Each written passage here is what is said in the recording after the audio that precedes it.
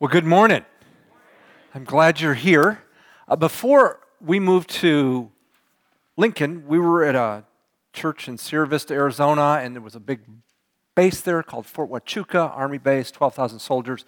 And many soldiers would retire at Fort Huachuca because Sierra Vista was a nice place to live year-round. They had warm winters down there in Sierra Vista, Bob Houston. But there was a man, when I was down there, he was a World War II vet.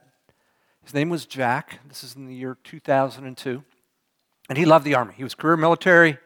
He only got out because he was forced by age to get out.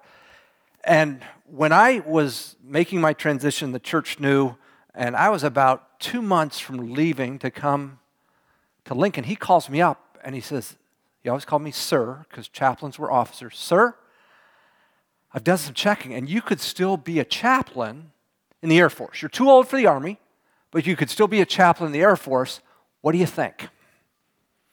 Well, Jack, I don't think so, but I'll think about it. And then I talked to a guy who was a major in the church. He said, unless you really want to do crisis counseling, I wouldn't do it. And so I called him back. He was just devastated that I wasn't going to be joining the armed forces. Why do I say that? He was in love with being in the Army. And he couldn't imagine why anybody else wouldn't want to do it. And so he invited everybody, including me, to be a part of the armed forces. What's a little bit of a picture of somebody who loves something? For these last 6 weeks, we've talked about the gospel and what Jesus has done for us. We've based on this book by Mike Hendricks, Basic Training for Walking with Jesus. And today I want to talk about what's a sign that we're passionate about Jesus. Jack was passionate about the U.S. Army. After what Jesus has done for us, an only proper response is we'd be passionate for him. Well, what does that look like? And what's the symptom where we might think, I think I'm on the right track? That is what I'm going to talk about today. So if you got a Bible, if you'd open it to John 1, we're going to start in verse 29, and we're going to go through the end of the chapter, verse 51, and wrestle with this question: what's a sign that we're passionate about Christ? This is the start of Jesus' public ministry. There was a forerunner that God sent before Jesus. His name was John the Baptist. It had been 400 years since Israel had had a word from God.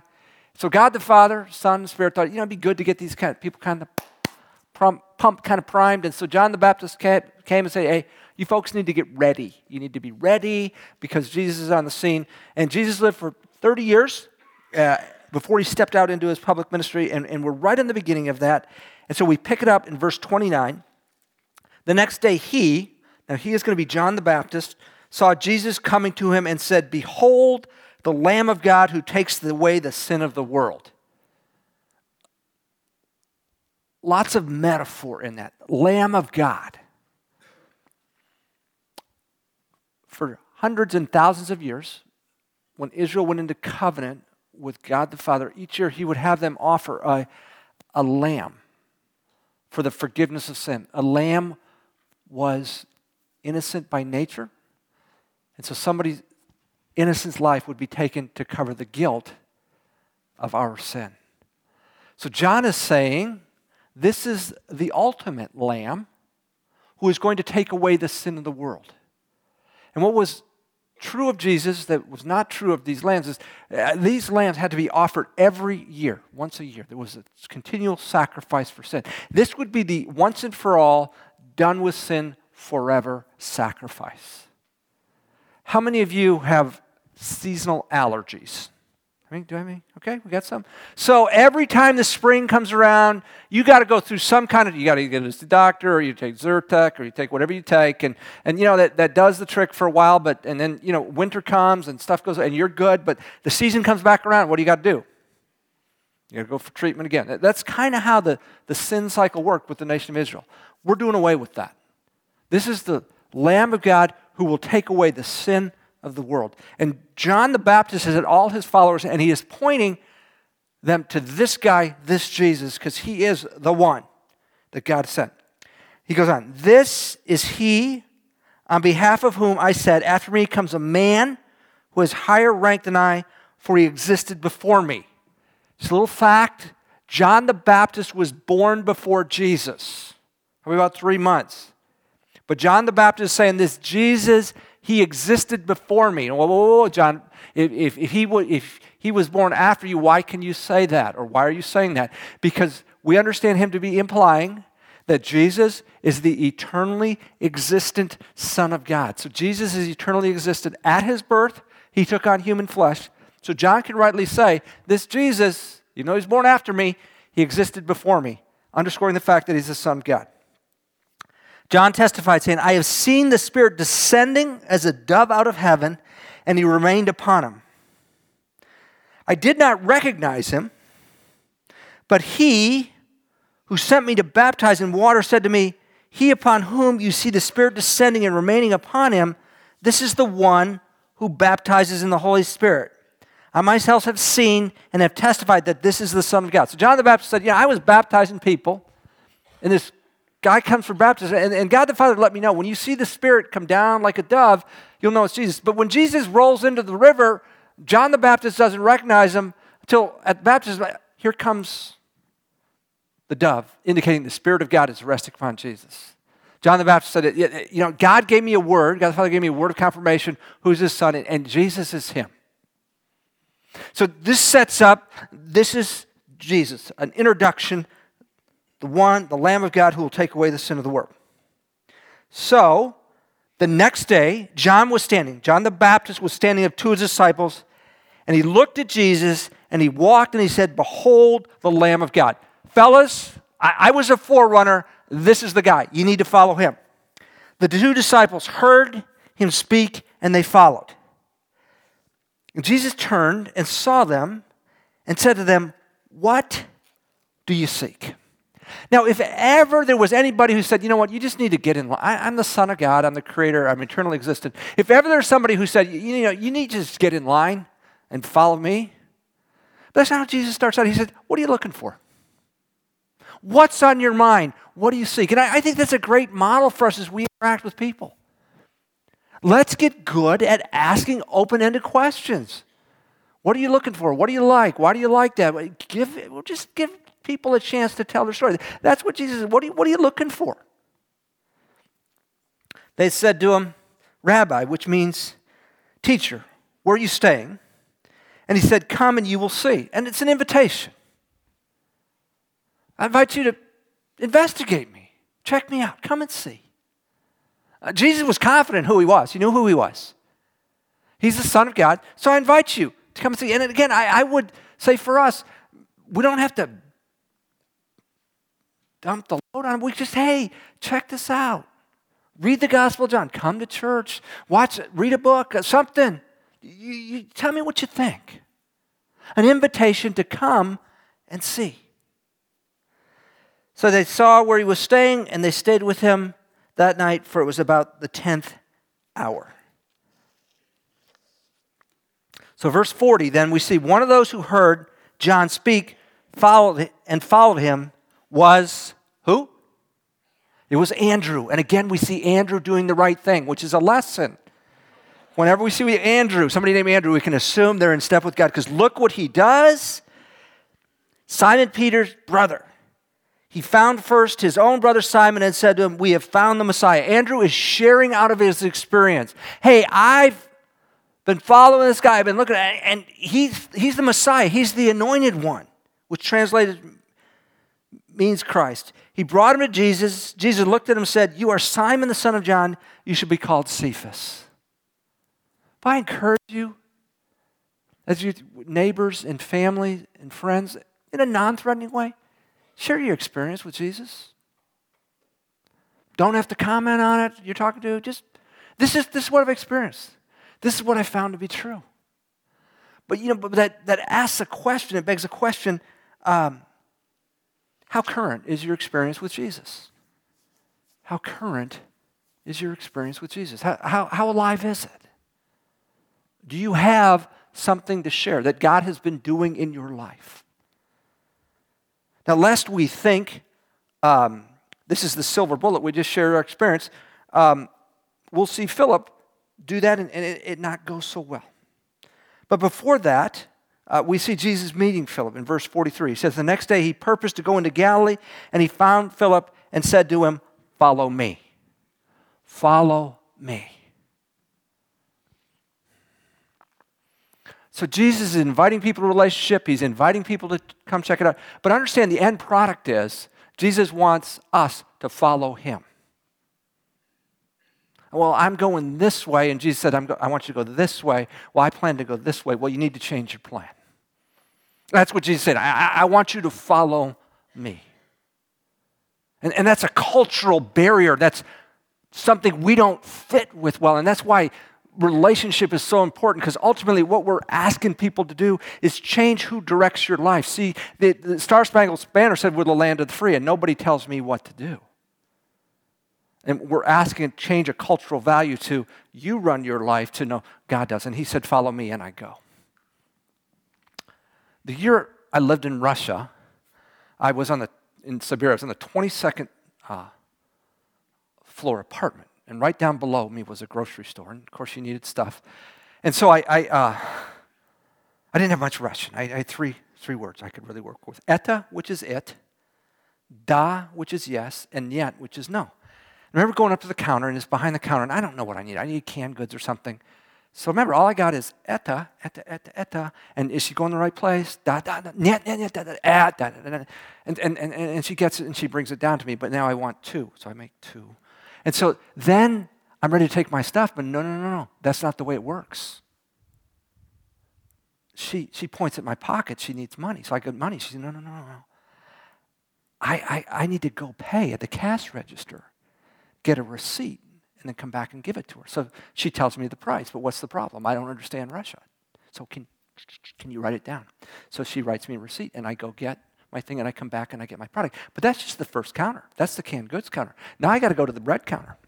And I got to go through the это, да, нет thing again. And then there's a meat counter, and then there's a fresh fruit counter, and then you got to weigh it out, and each time you got to get and I think this is about the dumbest way to do a grocery store that I can imagine. But we're missionaries, right? We're missionaries. And you can't criticize the culture. And so the Russian students would say, well, what do you think? Oh, we love Russia. The people are so friendly, which is true. They really were. Man, you guys got great community together. Well, one night we're up late at night with a bunch of students. And these students have done exchanges to the States. And they're smart. Their English is good. They understand. So come on, tell us what you really think. Oh, man, we love Russia. Don't give us the missionary line. Tell us what you really think. Oh, man, we love the Russian people because we're not supposed to criticize. Okay. And we go back and forth. And finally I thought, I'm going to risk it. I'm going to say, okay, I love Russia. Okay, I get it, Andy, you love Russia. But, okay, give me the but. But the way you guys do your grocery store, I think is nuts. And I explained the way that we do it in the States. You just put the thing in the cart and you go up there. And I said, it is so much more efficient. And I will never forget this guy's answer. He said, Andy, efficiency is not the goal. Full employment is the goal. We have 100% employment. I thought, hey, I want full employment, but not at the cost of doing a grocery store that way. That was a cultural value. And you can tell me and sell me all you want on full employment, but there ain't no way I'm going to do my grocery store that way. In the same way, they may have loved my efficiency. Why am I sharing that? Because what Jesus is calling us to is a cultural value change. As Americans, no one tells us what to do. I'm going where I want. And Jesus says, here's where we're going. I want you to follow me. Well, no, I don't plan that. Well, I'm the Lord. And so this relationship, what we're calling people to, is a radical thing. And you're sharing your experience, and you're inviting people, and you're connecting people, and you're asking open-ended questions. What do you seek? That's all part of the process. Because what we're being called to is a radical departure from this individualistic culture that I do what I want. I create my own narrative, and don't you tell me I'm wrong. Well, Jesus is going to do that. He's going to say, follow me. So Philip, he kind of follows Andrew's model. Now, Philip was from Bethsaida, the city of Andrew and Peter. Philip found Nathanael and said to him, we have found him of whom Moses in the law and also the prophets wrote, Jesus, the son of Nazareth, the son of Joseph. Okay, he's sharing his experience, and it worked with Simon Peter. Look what Nathanael says. Can anything good come out of Nazareth? That's the response of a cynic. That's the response of a skeptic. But that doesn't stop Philip.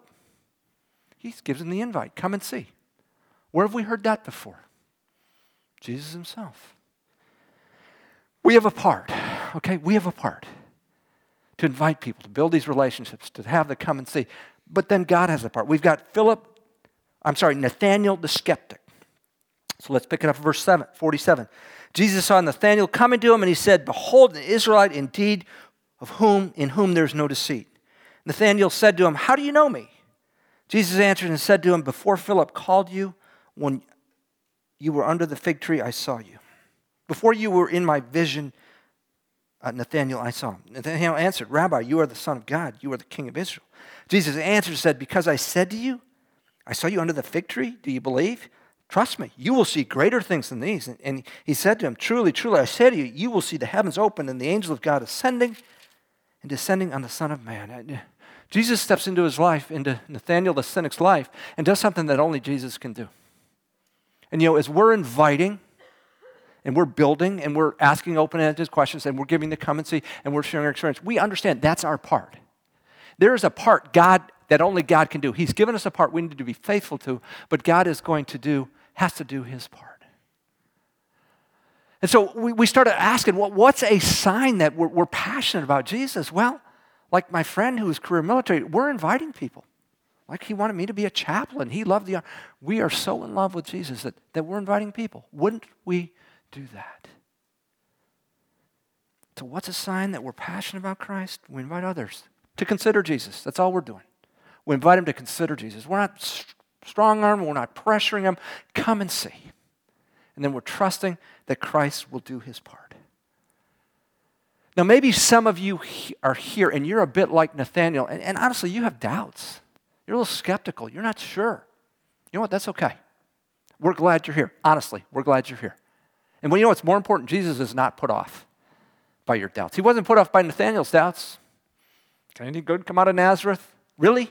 You're going to rely on some old saying in light of the things Jesus has been doing to put Jesus off? Jesus wasn't put off by that. If you're in that boat, would you consider asking? Would you read verses 47 to 51 again of John 1 and say, "Hey, Jesus, I'm interested. Would you show yourself to me like you did with Nathanael?" Now, let me ask you this, though. If Jesus shows himself to be true, will you follow him? Because a lot of times people don't have an intellectual problem. They've got a volitional problem. They don't want to give control of their life. So that's what I'm asking you as you wrestle with Christ. Do you have an intellectual problem or a volitional problem? If you have evidence, if Jesus shows himself, will you give up your freedom and follow Jesus? Again, many of you here are followers of Christ, and I encourage you to invite people to have that experience, to come and see. And when we invite people, we're asking them to take a huge cultural step. My freshman year, summer of 78, I go to orientation at Texas A&M, and they got this thing called Fish Camp that you can go to learn more about A&M, and I kind of got bullied into it by my friends. Okay, I'll go, and they put you on a bus, and you go out into central Texas. I got changed. They get the best people relationally there, and I got sold on A&M. But what's important of that, my counselor was a junior at A&M. They said, "Andy, you need to come to my dad's church." And he was from Houston. I was from Houston. So we got back from Fish Camp. We had about 10 days. I had a weekend. So that Saturday night, I went to my religious service. And Sunday morning, I went to his dad's church. And this is August of 1978, and I still remember the experience. So the presentation was different. There wasn't the ceremony, and there wasn't that thing. But what I want to talk about is the content. And I still remember there were two things. Somebody walked to the front that Sunday, and they gave a testimony. They talked about how Jesus was working in their life. I've been going to church all my life, and that blew my mind. What are you talking about? That you would speak personally about God in your life was beyond me. Second thing, when the pastor got up there to speak, he left his Bible open, and he kept referencing it. See, I came from a tradition where there'd be a lay person get up and read an Old Testament, New Testament reading. The religious official would get up and he would read the Bible, he would kiss the Bible, and he would put it away. He'd close it and he'd put it away, and it's kind of let's talk. And this is more than 41 years ago, and I still remember being dumbfounded because this guy kept going back to it.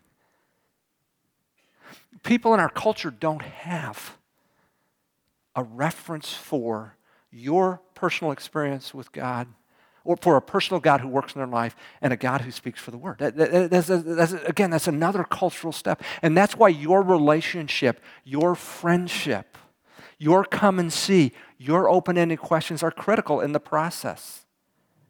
Because to cross the line where I'm going to stop directing my life and I'm going to follow Jesus, that's a big step.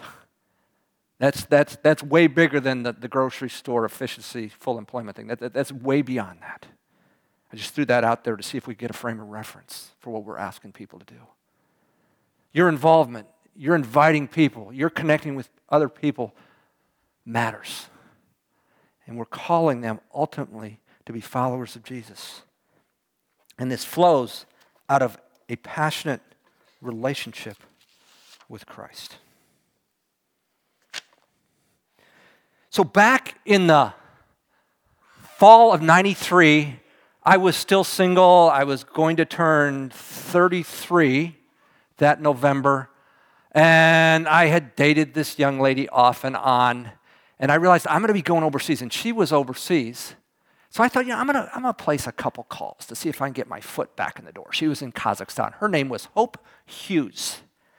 And so I started calling Hope Hughes. And every time I called, she'd write me a letter. So I think, well, maybe I can get my foot back in the door. And then I got accepted, and I found out I would be in Siberia, and she would be in Kazakhstan. And so through the spring, the calls became more frequent than the letters. And finally, in April, over the phone, we decided we would start dating, and she would be out that summer in Colorado, and then in the fall, we would go back. And so she flew into Denver. I picked her up. I stayed at a friend's house. She stayed at a friend's house in Greeley. And for the next 3 days, bless her heart, Hope went on the Let's Meet Andy's Friends tour. One day we were in Fort Collins. The next day we were in Boulder. But why? Man, I had a growing relationship with this young lady. I think I'm going to end up marrying her. And I had all these friends that had mentored me or couples who had been friends to me. And you know what I wanted to do? I wanted to introduce them to Hope. That was a natural reaction. Of course you did. This woman who I did end up marrying, have been married to the last 25 years, I want her to meet the people that are important in my life because she's very important to me. Okay, if that's true with a girlfriend, how much more with a Savior? If Jesus matters, and you've got friends, and you got family, and you got coworkers, in a non-threatening way, in an invitation, in an open-ended question, in a let me share my experience kind of way, would you invite others to consider Jesus? It's not the only sign, but it's certainly one sign that we're in love for Him. In a moment, we're going to sing just a little bit about this love, and we're going to sing Once for All. The only one who could die for us did. And would we share of this one who died once for all with others because He matters that much to us? Let me pray, and then our worship team will come and close us. So, Lord, we are grateful that You are a personal God, and we can know You in a very personal way. Thanks, Jesus, for the way You modeled meeting people, come and see, and open-ended questions, and even the disciples sharing out of their experience. Would we be people that do that would, this relationship would spill over? I pray this in Christ's name. Amen.